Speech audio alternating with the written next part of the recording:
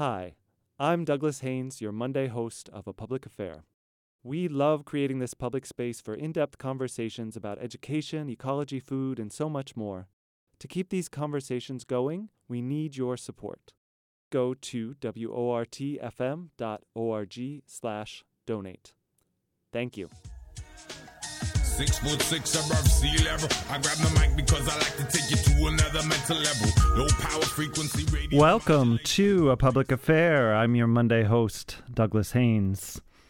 When you pick up a child from school and ask how their day was, one of the things they most often mention is whether they liked what was offered for school lunch. The importance of school meals in students' experiences is not sufficiently reflected in how school nutrition staff are supported and compensated, however. In June 2022, the School Nutrition Association of Wisconsin and the Wisconsin Healthy School Meals for All Coalition conducted the first statewide survey of the Wisconsin school nutrition workforce. This survey finds that more than half of Wisconsin schools experience significant challenges finding and hiring school food service workers. When school nutrition departments can't fill vacancies or retain employees, this leads to a decline in meal quality and worsening nutritional inequities. This and other results of the survey have been published in this new report called Hungry for Good Jobs, the State of the School Nutrition Workforce in Wisconsin. Joining me to talk about this report and local and national efforts to improve school nutrition programs and food equity are two guests. Dr. Jennifer Gaddis is an associate professor in the Department of Civil Society and Community Studies at UW-Madison and the author of The Labor of Lunch: Why We Need Real Food and Real Jobs in American Public Schools. Thanks for coming back to A Public Affair, Jennifer. Welcome. I'm so happy to be here. Thanks for having me, Doug. And we also have with us Michael Gasper, who's the Director of School Nutrition for the Holmen School District and was twice president of the School Nutrition Association of Wisconsin. He's also a member of the board of directors of the National School Nutrition Association. Welcome to A Public Affair, Mike. Glad to be here, Douglas. Thanks for having me. Sure, we're glad to have you both, and we're happy to dive into this important issue in this new report. I want to welcome listeners as well. We'd love for you to join our conversation. If you have a question for my guests or a story to share about school nutrition experiences, please do give us a call at 608-256-2001, extension 9. You can also tweet us at WRT Talk or message A Public Affair on Facebook. Jennifer, we'll start with you and just tell us a little bit about this report, the groups that produced it, and what your aims for publishing it are.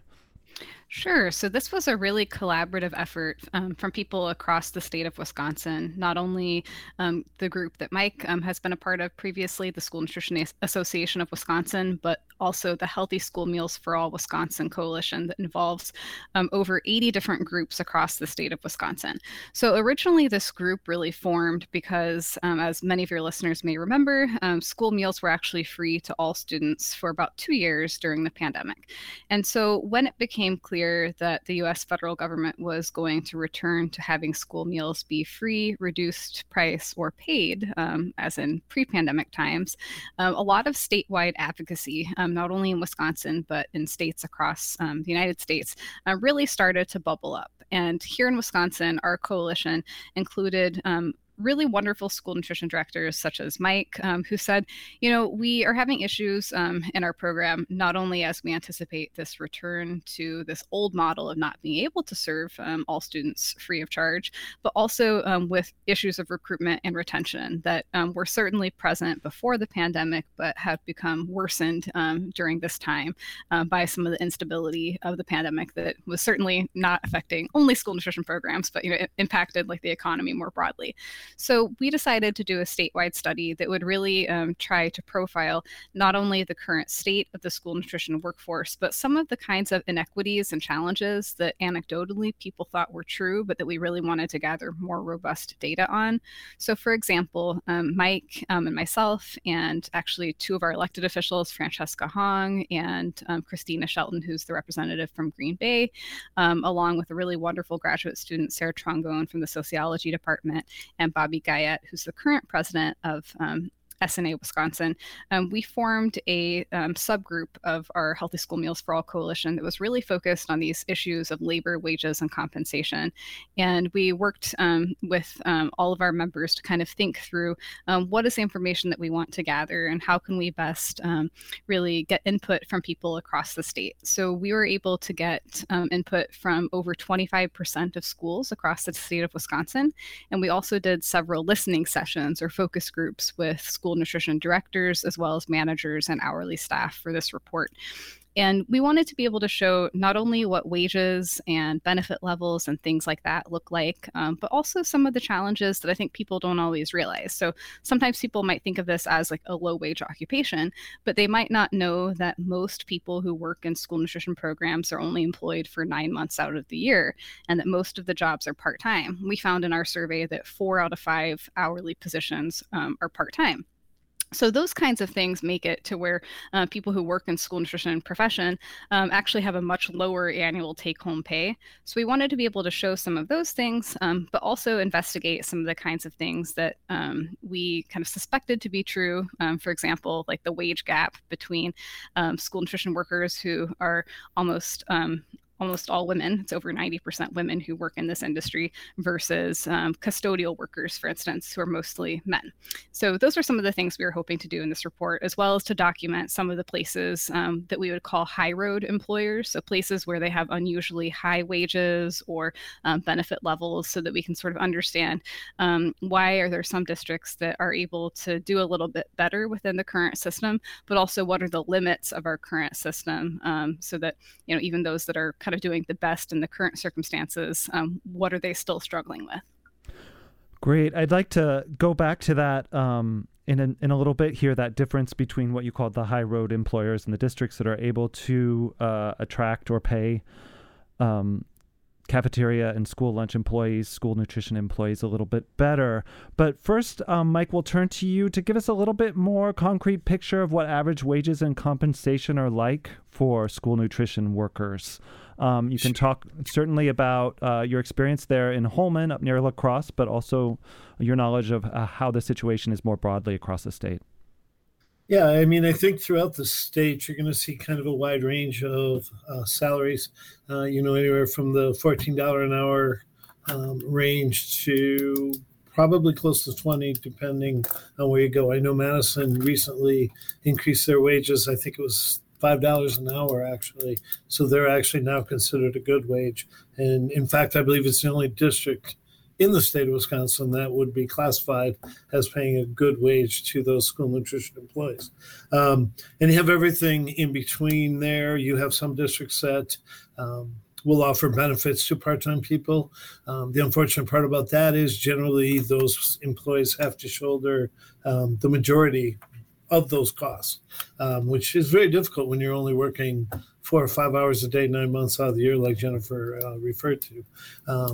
So I think, when you look at school nutrition, there's a lot of technicality to it. School nutrition employees are required to get continuing education credits every year, anywhere from 6 to 12. And I believe we're one of the only support services departments that face that requirement. So I think it is a profession that perhaps hasn't been given its due necessarily as far as what it really entails. It seems simple to put lunch on the table at home. However, when you look at what we're faced with, maintaining costs, maintaining certain diet restrictions, we have to meet certain levels. It can be quite complicated. Jennifer, Mike just mentioned Madison and the pay there, and you have a little bit more local context for us to share, and then we can talk about those differences across the state and how they happen. Yeah, so in Madison, I think some listeners maybe will remember that at the start of last school year, there was a fair amount of negative press and I think community frustration around the beginning rollout of school meals at the start of the school year.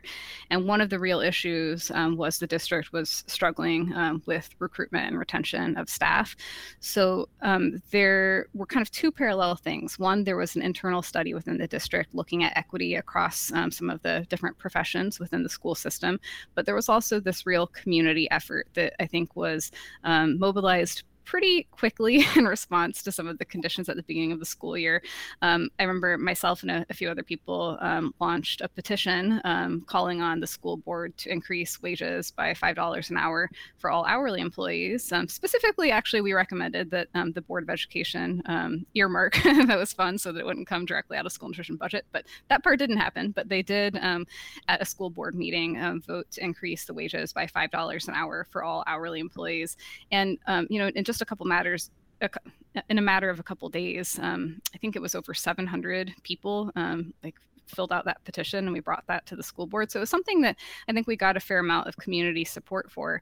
And I think it's really because people recognize not only that people who are working to feed and nourish and educate our children deserve to earn a living wage themselves, but also that we really can't have the kind of food that we would like to see in our schools without investing in employees. And so I think that was something that the school board and the district really recognized, that there needed to be a real investment in those workers. And they did do this base wage increase of $5 an hour. And then I think one other thing that happened in Madison that to me is really important is that there started to be a lot more communication with the Madison Teachers Inc., which is the teachers union here in town, about why it really matters to be supporting the rights and the needs of school nutrition workers, even if they aren't actually members of the teachers union. So when the teachers union was really doing their organizing work to push the school district for an 8% cost of living increase instead of what the district had originally proposed, which I think was somewhere more like maybe 3%, they really pushed for that cost of living to be extended not just to teachers, but to all employees in the district. So that ultimately happened. And because of that $5 per hour base wage increase and the 8% cost of living, the starting wage for MMSD school nutrition employees is now over $21 an hour. So it's much higher than some of the other areas of the state, which is great. But we also have to really keep in mind that cost of living in Madison is much higher than a lot of other areas of the state. So is it great that we have that as a number to point to in the report as literally the singular district in the entire state that we would say is offering like good wages to starting school nutrition employees? Yeah, it's great that we, even have one district in the state that we could say that about. But when we factor in cost of living in Madison, I think it's still challenging. So, some of the things that are good is that in Madison, you can get access to benefits after working 4 hours per day. So that's something that not a lot of jobs in like the restaurant industry, for instance, would necessarily provide. But there are real challenges. I think for some people, the lack of summer hours is really challenging. So I think in our report, when we looked at what sort of the average take-home pay would be, it's really challenging for a lot of people. A part-time worker earning the median starting wage in Wisconsin, which would be $14.70, would take home only about $10,500 per year working a 20-hour week, 9-month schedule. And even a full-time worker at that same average pay would be earning less than $30,000 a year. So I think it's challenging for people when they're deciding to work in school nutrition. And in Madison, people have options. I think that's true in a lot of communities. But one thing that we tried to highlight in this report is that as Mike was talking about, school nutrition workers, they have to do a lot of really technical work that most people don't realize in terms of not only following federal regulations, but also state and local level regulations. They have to understand not only how to safely work with food, but how to safely store food, how to deal with students who have allergies and other specific nutritional needs. So there's a lot of different aspects of the job, let alone understanding how to relate with children of different ages and make them feel comfortable in a space in school where, they need to feel comfortable in order to, want to eat food.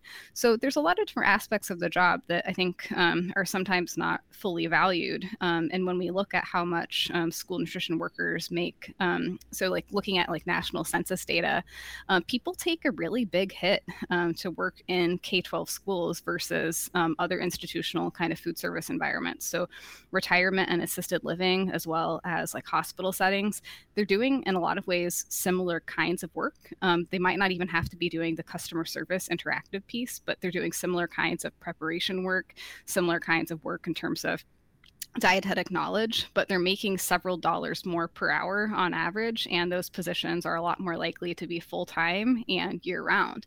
So I think, to me, it really like always brings up this question of, wow, like what remarkable people we have working in our school nutrition programs who are willing to kind of take that economic hit themselves to do this important work of feeding our children. And we need to stop asking people to make that kind of economic sacrifice.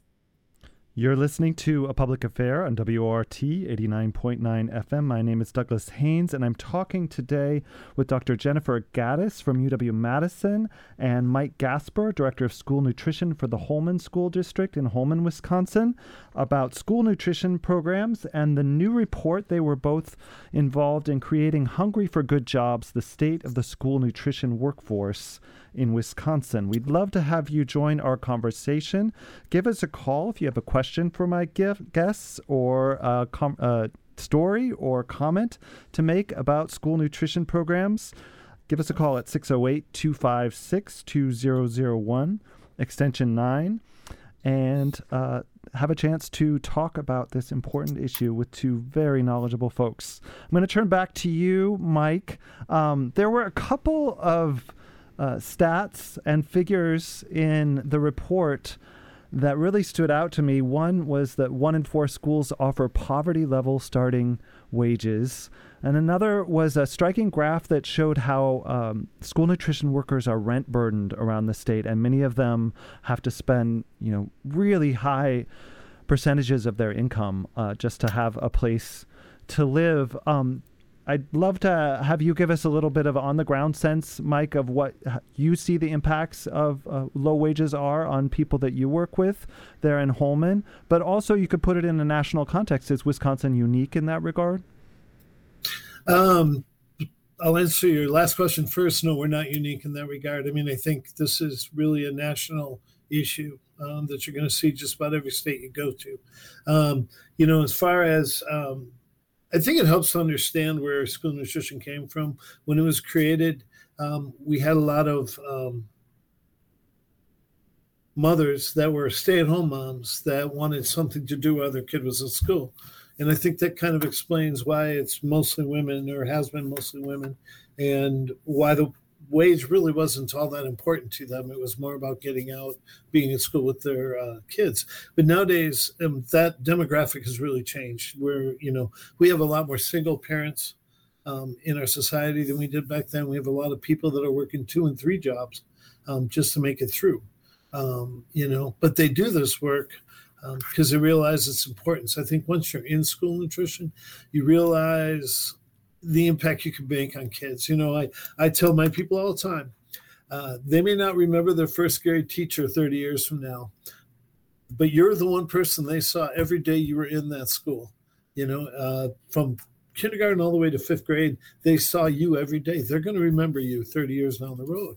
And so it's such an impactful profession that truly does not get the acknowledgement it should get, and the importance that we have in the school district. And within the food that we serve, there's a lot of education that comes along with that as well, teaching kids how to eat correctly, how to follow a good diet, how to eat your vegetables, your fruits, those things.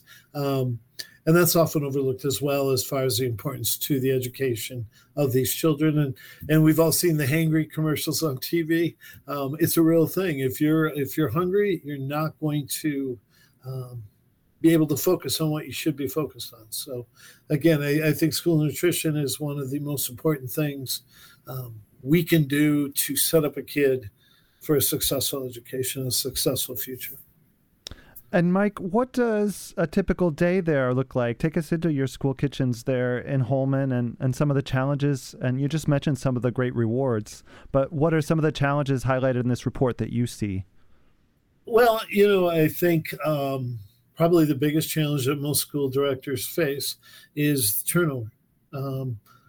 Because we are the lowest wage department in most school districts, we're kind of somewhat seen as a stepping stone. So we'll have people join us, and then they'll find out the custodian pays $1 or $2 more an hour. And as soon as the job comes open, they're gone.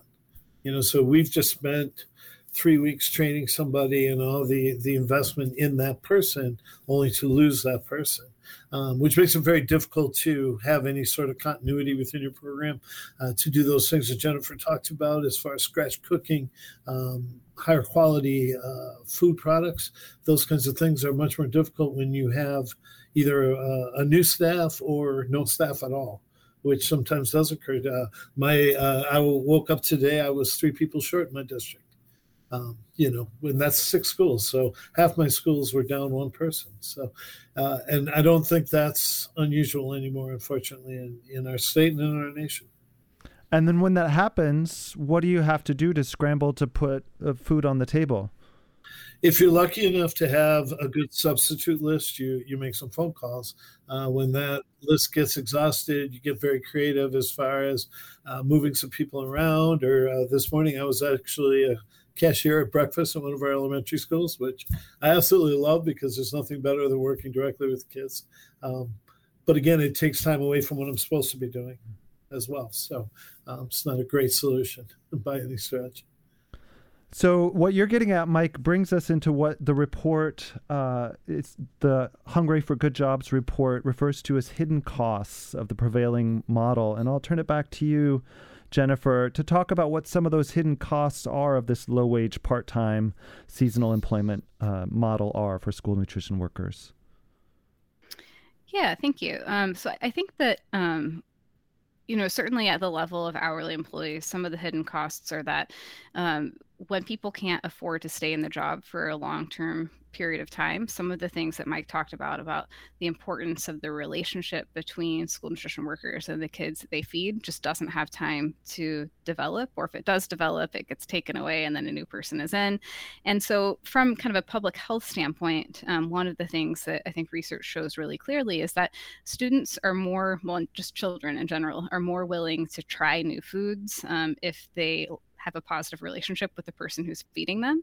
So schools are a really important place to be introducing kids to healthy foods, and a lot of times to be introducing them to a wider variety of things that they might be getting at home, especially children who are coming from more challenging economic circumstances.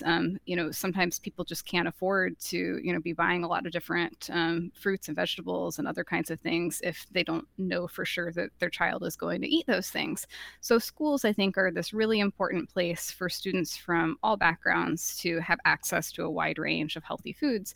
And it's really important when you're asking kids to try things that they might be unfamiliar with, for them to feel like they're in a safe space and to feel like, I like this person. They're not going to lead me astray. Or if they do, it's okay. I still like them. So we see a lot of times that kids who have really good relationships with the workers who feed them are a lot more willing to not only try different fruits and vegetables, but also to try like new recipes that maybe like aren't things that they would have encountered like on a kid's menu at a restaurant or something like that. So I think that's certainly important from like the nutritional standpoint, but also, there's been a lot of conversations about mental health in schools and also about school climate. So I think, as Mike alluded to earlier, cafeterias and the people who work in them can be a really important space of not only physical but also emotional nourishment for kids. And so making sure that people can afford to stay in those jobs. And I've seen in instances throughout my research in different parts of the country, people who have worked in the same school kitchen or cafeteria for 20, 30 years. And then, they not only know the kids that they're feeding, but they might know the parents of that kid or other family family relations, and they might know a lot of the people in the neighborhood. So that kind of ability to really understand kind of the social world of the child and to be a non-threatening presence, because school nutrition workers aren't grading the kids, they're giving them something, right, that they need to fuel their day. So it's a really important and special kind of relationship, but that really can't be formed or sustained as easily if workers are short-staffed and having to focus on the bare bones.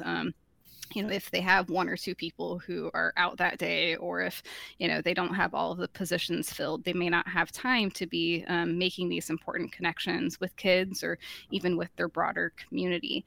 So I think that that's one piece of it. I also think, and I'm sure Mike can speak to this more, that there are a number of things that are happening, I think, across the country that excite people about school nutrition programs. So mainly trying to do more scratch cooking instead of heat and serve foods, and doing more culturally relevant meals and farm to school or local sourcing, and even nutrition education alongside that. All of those things are really wonderful, and they're the way, I think, to build a really fantastic school nutrition program, but they require staffing to do so. So a lot of times if schools are shorter on staff, what that means is that you're outsourcing a lot more of the work of cooking to manufacturers who can prepare things and who can make sure that they're compliant with federal regulations and prepackage them, and then you're distributing those things.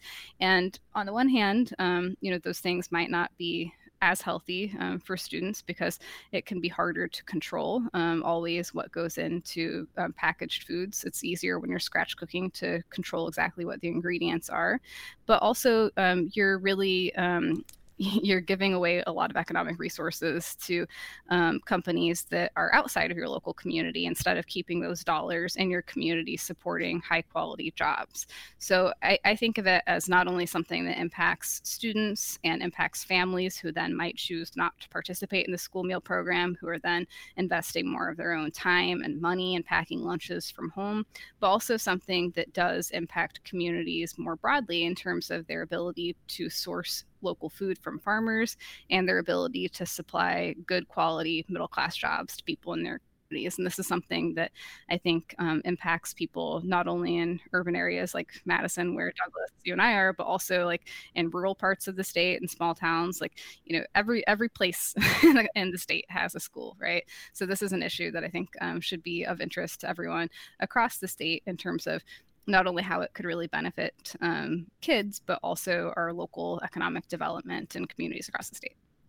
That's Dr. Jennifer Gaddis, Associate Professor at UW-Madison, talking about a new report called Hungry for Good Jobs, the State of the School Nutrition Workforce in Wisconsin. And also joining me today here on A Public Affair is Mike Gasper, Director of School Nutrition for the Holmen School District in Holmen, Wisconsin, and member of the Board of Directors of the National School Nutrition Association. We'd love to have you give us a call to join the conversation if you have a question about the state of school nutrition, school meals here in Wisconsin or across the country, or you'd like to share a comment or an experience. You can give us a call at 608-256-2001, extension 9. Mike, you have an inspiring story of one of those there in Holmen, one of those initiatives that Jennifer was just talking about that people get excited about when we talk about school nutrition, farm to table, and local sourcing. Tell us about your school apple orchard there in Holmen. You bet. Well, 4 years ago, we got a message from an anonymous donor that they had 80 apple trees that they wanted to donate to our district. So I worked together with our ag teacher at the time, Roger King, and we devised a plan to build a deer fence. We have a wonderful hill behind one of our elementary schools that's southern facing, so it's perfect for an orchard. So he brought his students up there. They built a fantastic deer fence. And then we brought up kids from the elementary school that the property is on. And they came up and we worked with them on planting the trees. And since then, they've had various ag students come up there and help prune the trees and work the grounds a little bit. But it usually takes 3 to 4 years before you actually get a harvest out of apple trees. That's actually going to happen on Wednesday of this week, so 2 days from now. We expect to get around $5,000 to $6,000 worth of apples out of our orchard that's been student run. And we're actually having some of those same children that planted those trees 4 years ago when they were in kindergarten, first grade, are going to be back up there tomorrow on Wednesday, helping us harvest that along with some ag students from the high school. So very exciting. And that's the kind of thing that can happen when school nutrition programs work collaboratively with their science department, their ag department.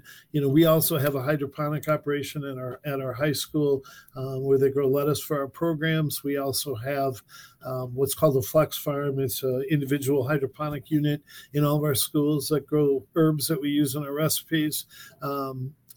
In previous years, we've managed to raise chickens, pigs, cows that we've used in our program. Currently, we're buying from 2 local farms, both pork and beef.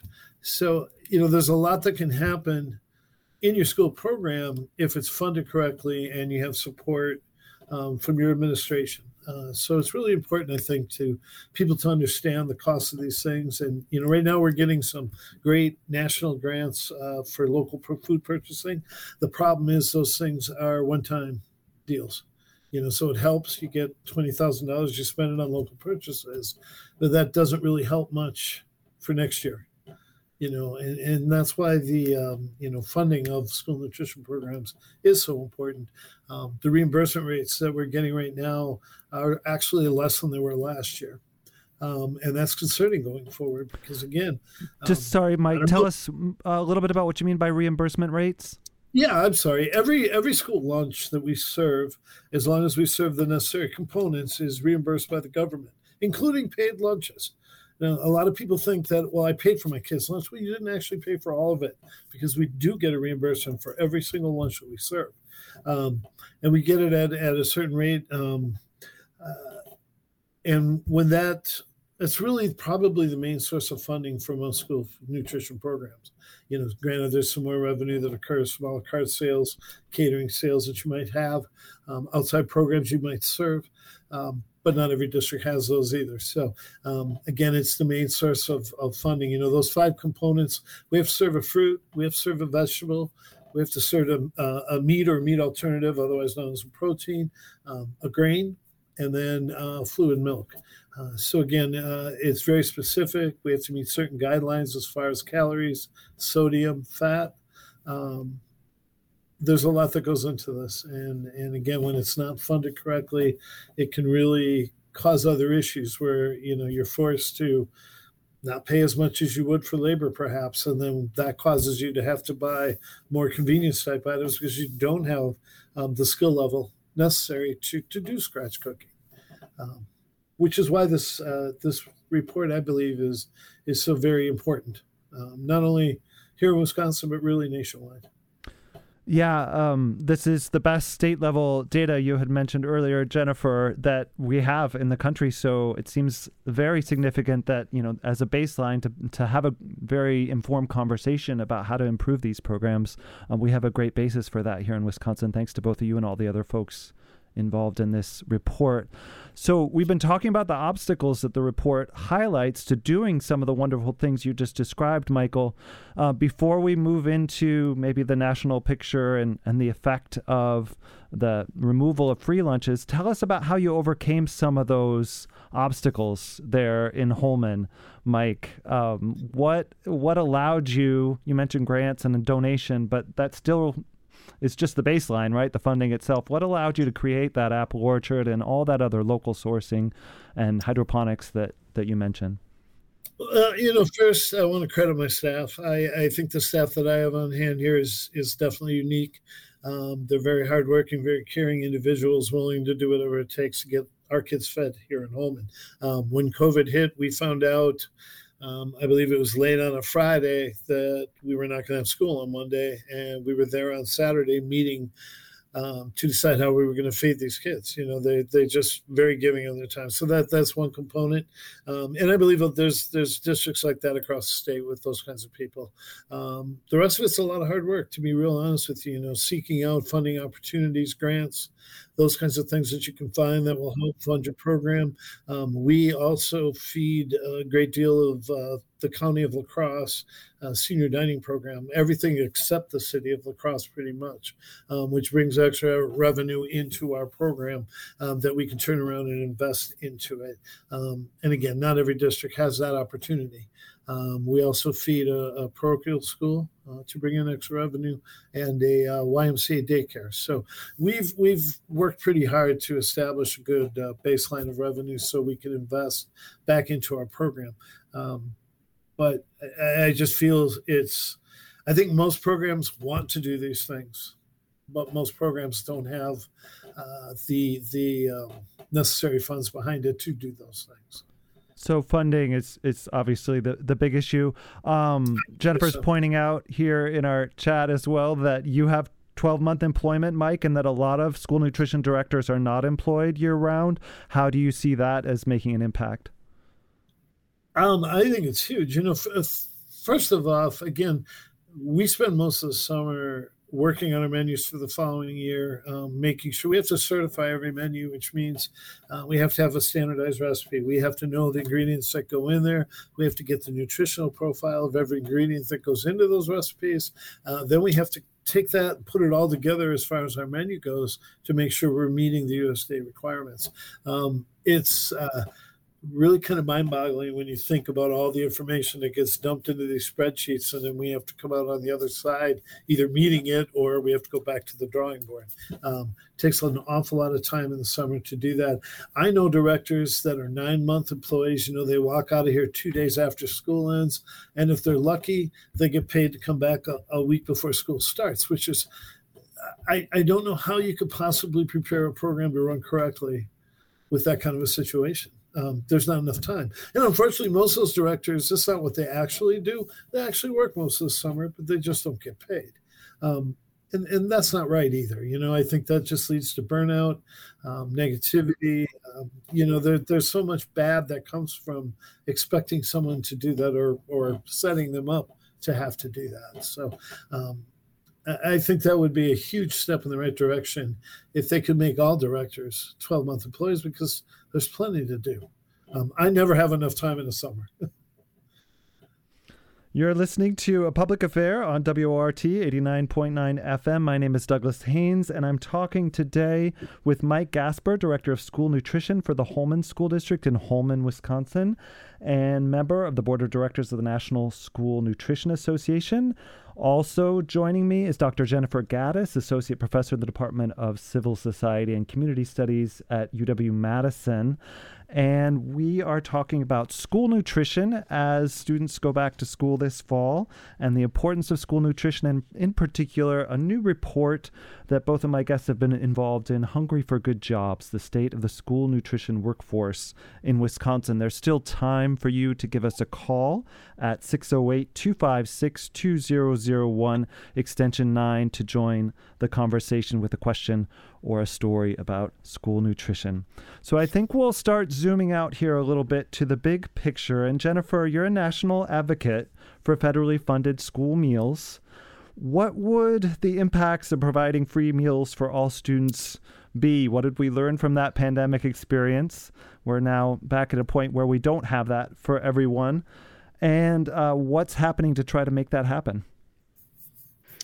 Yeah, thanks, Douglas. So one thing I just want to make sure listeners understand is that even if schools aren't doing anything particularly special, like what Mike described as like all the amazing efforts in Holmen, lunches consumed from school are actually the most nutritious meals students eat. So the U.S. Department of Agriculture has done really large-scale national studies to look at this, and they found there's something called the Healthy Eating Index, which basically measures how in line what people are actually consuming with the dietary guidelines for Americans. So does it match like essentially what the government thinks we should be eating for nutrition? And that's a scale of 0 to 100. So school lunches on average are at an 80, and lunches from home or other places are at a 65 on this 100-point scale. So what that means is that even if you're just kind of average run-of-the-mill school lunch program, you're actually 15% more nutritious, like more in line with these like national guidelines for optimal health than what people might be packing from home or getting from a la carte lines or from other places if maybe they're high school and have open campus.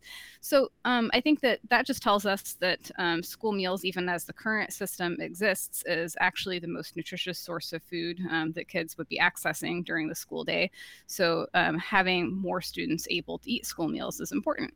And I think another thing is that the free and reduced and paid categories that we were talking about earlier, you actually have to be pretty low income in order to qualify for free or reduced meals. So there are so many households in Wisconsin and nationally that are economically struggling but don't qualify for free or reduced meals. And as Mike mentioned, all school meals are subsidized to some extent by the federal government, but there's a really big difference between paying 40 cents for a lunch, which is how much the reduced price meal is, and paying maybe $3 or more. And I say or more because local school boards, so it's like a local decision, how much you want to charge for the paid meal. So I think that there are so many people who really benefited economically from accessing free school breakfasts and lunches during the pandemic, who, now when we're in this alternative model, they take a look, and even if they feel like their kids would be getting better nutrition and it would be more convenient for them to have their kids eat school breakfast and lunch, they just can't afford the paid rate. And so what does that mean? Maybe that their kids are not getting as high quality of food at school, and also that they're struggling even more economically because that's a cost to their own individual household versus a shared public cost that we're all kind of viewing as a collective investment in the future of the next generation. So I think that just looking at it from like a children and families perspective, that's one of the reasons why, for me, free school meals for all is really important. But I think there's other things too. If we think of it as a big public program, which it is, it's one of the largest like social welfare programs related to food and nutrition in the country. We have to think about it as not actually being particularly economically efficient. So when you have to do all of this means testing, so collecting all this paperwork, you're not only spending a lot of time doing administrative work, but you're also probably missing a lot of people who aren't applying for free and reduced meals because they don't necessarily think they qualify, or maybe they don't speak English fluently, or are a newer immigrant to the country and are concerned about filling out the paperwork, or it's not in a language that is accessible to them. So there's a lot of reasons why people might not be getting access to these meals who should. But then I think there's also these concerns about stigma and shame that prevent families who maybe think they would qualify from even applying because they don't want to feel like they're taking a handout from the government.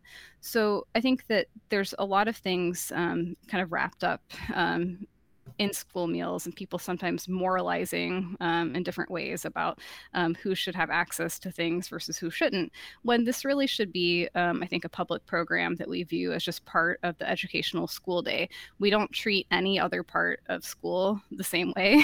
We don't do this kind of means testing for busing. We don't do it for access to English class or math class. We literally just do it around food. And so I think that that's pretty weird. And food is a really important thing, for kids' development. And I think that we want to make sure that nobody's concerned about stigma or worried about where their next meal is going to come from when they're supposed to be concentrating on learning. So I think that for all those reasons, but also just the fact that we want to have like an economically efficient program. A universal program that isn't means tested is certainly more economically efficient. And we also know from looking at other kinds of public programs like Social Security, for example, that programs that are universal and not means tested tend to be much more politically popular and stand the test of time because everyone kind of sees how they benefit from it. So I think that there's reasons too, in terms of a lot of people having opted out of this program. So if we look at who participates mostly in school meals, it is disproportionately people who qualify for free and reduced meals. So there's a lot of families who technically are eligible for the school meal program from more middle class and upper middle class families who are choosing not to participate. Well, when people opt out of the program, it's sort of easy to just kind of forget about it and to not care about it or advocate for it. And so I think that for me also, one of the reasons why universal school meals is important is that I think it would bring a lot of voices to the table of people who maybe have some political and economic clout, who would feel a little bit more of a personal vested interest in working to get more federal and state resources and to develop a lot of the innovations that Mike is talking about locally that would benefit not only their own children, but all of the children in their community. And to me, that's a really important goal. I want to add to what Jennifer said, too. I mean, I don't think there's anything more important than feeding our future and giving each kid, every kid, putting them on a level playing field to get a great education and hopefully set themselves up for the future. And I think when we don't do that, we're just going to continue the cycle of poverty. And I think so many people miss that point in this whole thing. I mean, it really does make a difference. Sometimes the school meals, the 2 meals they might get if they eat breakfast and lunch, are the only meals those kids get all day. So it is so important. And I don't think you can look at it just as your own situation. Everybody's situation is different. We got to look at it as a community, as a nation, and why is this really so important? That this is a shared investment in our shared future, in other words, to see Yes. school meals that way. Yeah, absolutely. So Jennifer, you're involved in trying to make this happen. Tell us about the Healthy School Meals for All initiative in Wisconsin and your efforts to try to expand free school meals for all here in Wisconsin and around the country.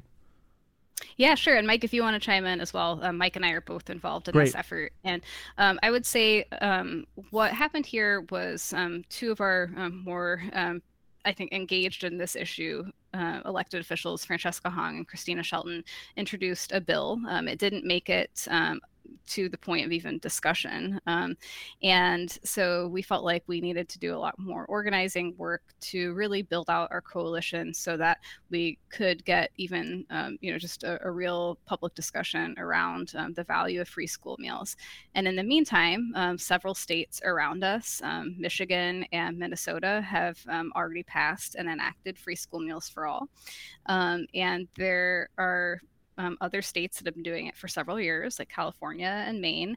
So, we see this as something that is gaining momentum and that some states have really decided to make a priority. And here in Wisconsin, last spring, Governor Evers did include free school breakfast and lunch for all students in the biennial state budget, as well as a 10-cent per meal reimbursement incentive that would basically encourage schools to source more food locally, and also some additional funding for school breakfast. So those were things that Mike and I and several others in the coalition went and testified in support of at the budget hearings. We tried to really galvanize our base of support. Like I mentioned, there's over 80 different organizations that are involved in this coalition, to contact their elected officials and really encourage the Joint Finance Committee to keep these measures in the budget. Unfortunately, they were removed on day one of the Joint Finance Committee's work on crafting a new budget. So now we're back at this point of really seeing the introduction of the Healthy School Meals for All bill as our next step in terms of the legislative pathway, but doing as much as we can in terms of just real organizing and community building around this issue to not only educate people about why it's important, but also to help give people some actionable strategies for how they can have their voices heard on the matter. Mike, is there anything you wanted to add? You did a great job describing it. I think it really is a matter of funding public education, which has not been a priority of the Joint Finance Committee for a number of years. I think this was the first year in over 12, 13 years that they actually gave an increase in the per pupil funding. There was actually a comment from one of the Joint Finance Committee members that said, why would we support free breakfast for all when the superintendents don't even support it? And it was actually kind of a false statement, because the superintendents were really faced with a decision. Do they support free breakfast and lunch, or do they support higher per pupil spending? Because they knew they weren't going to get both.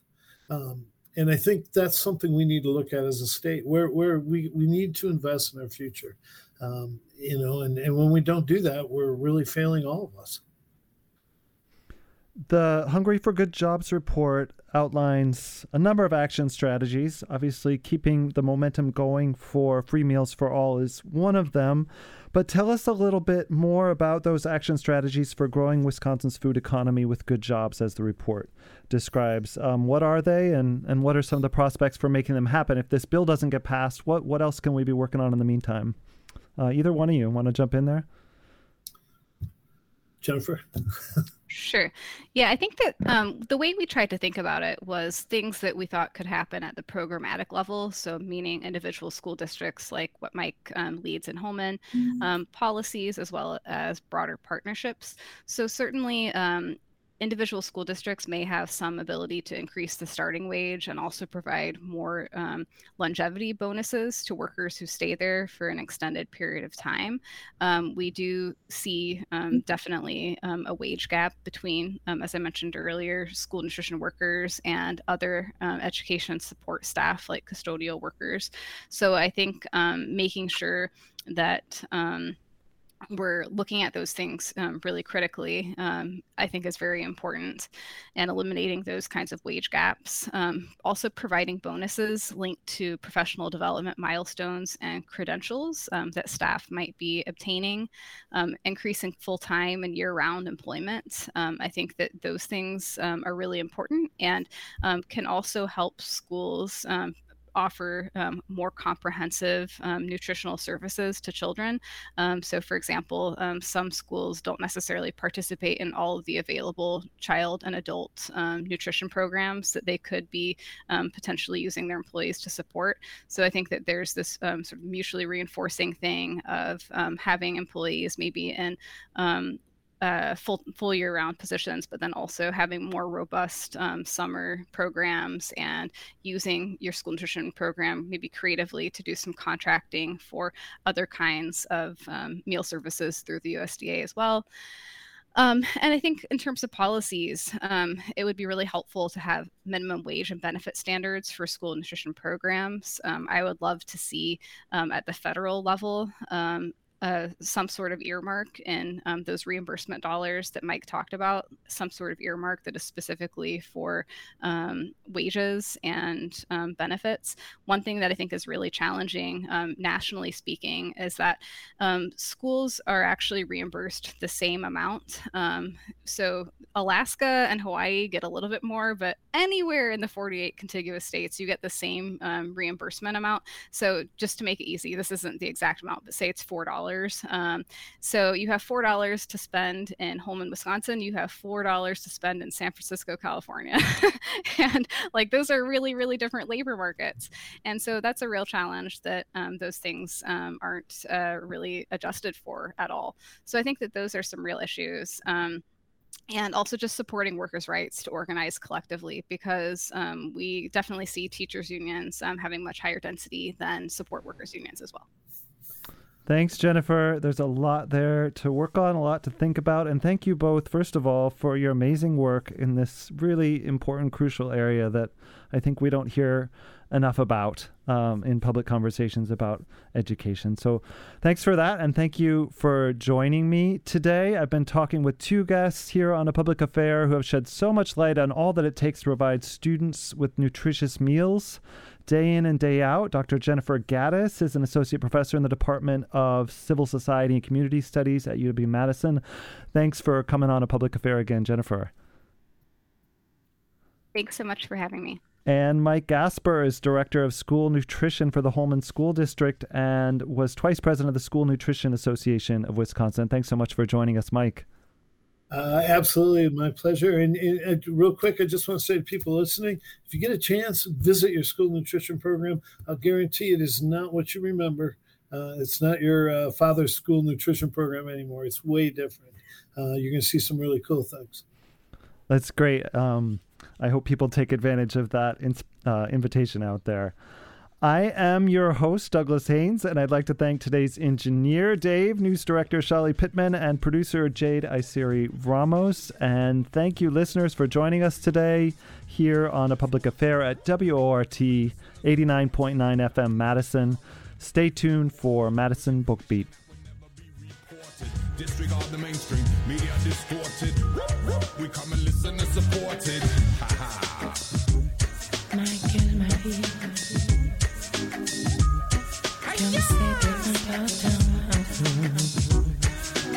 Don't take no prisoners if you can't afford to feed none. Don't start no fights if you cannot predict the outcome. Don't make donations where you cannot get your dough back.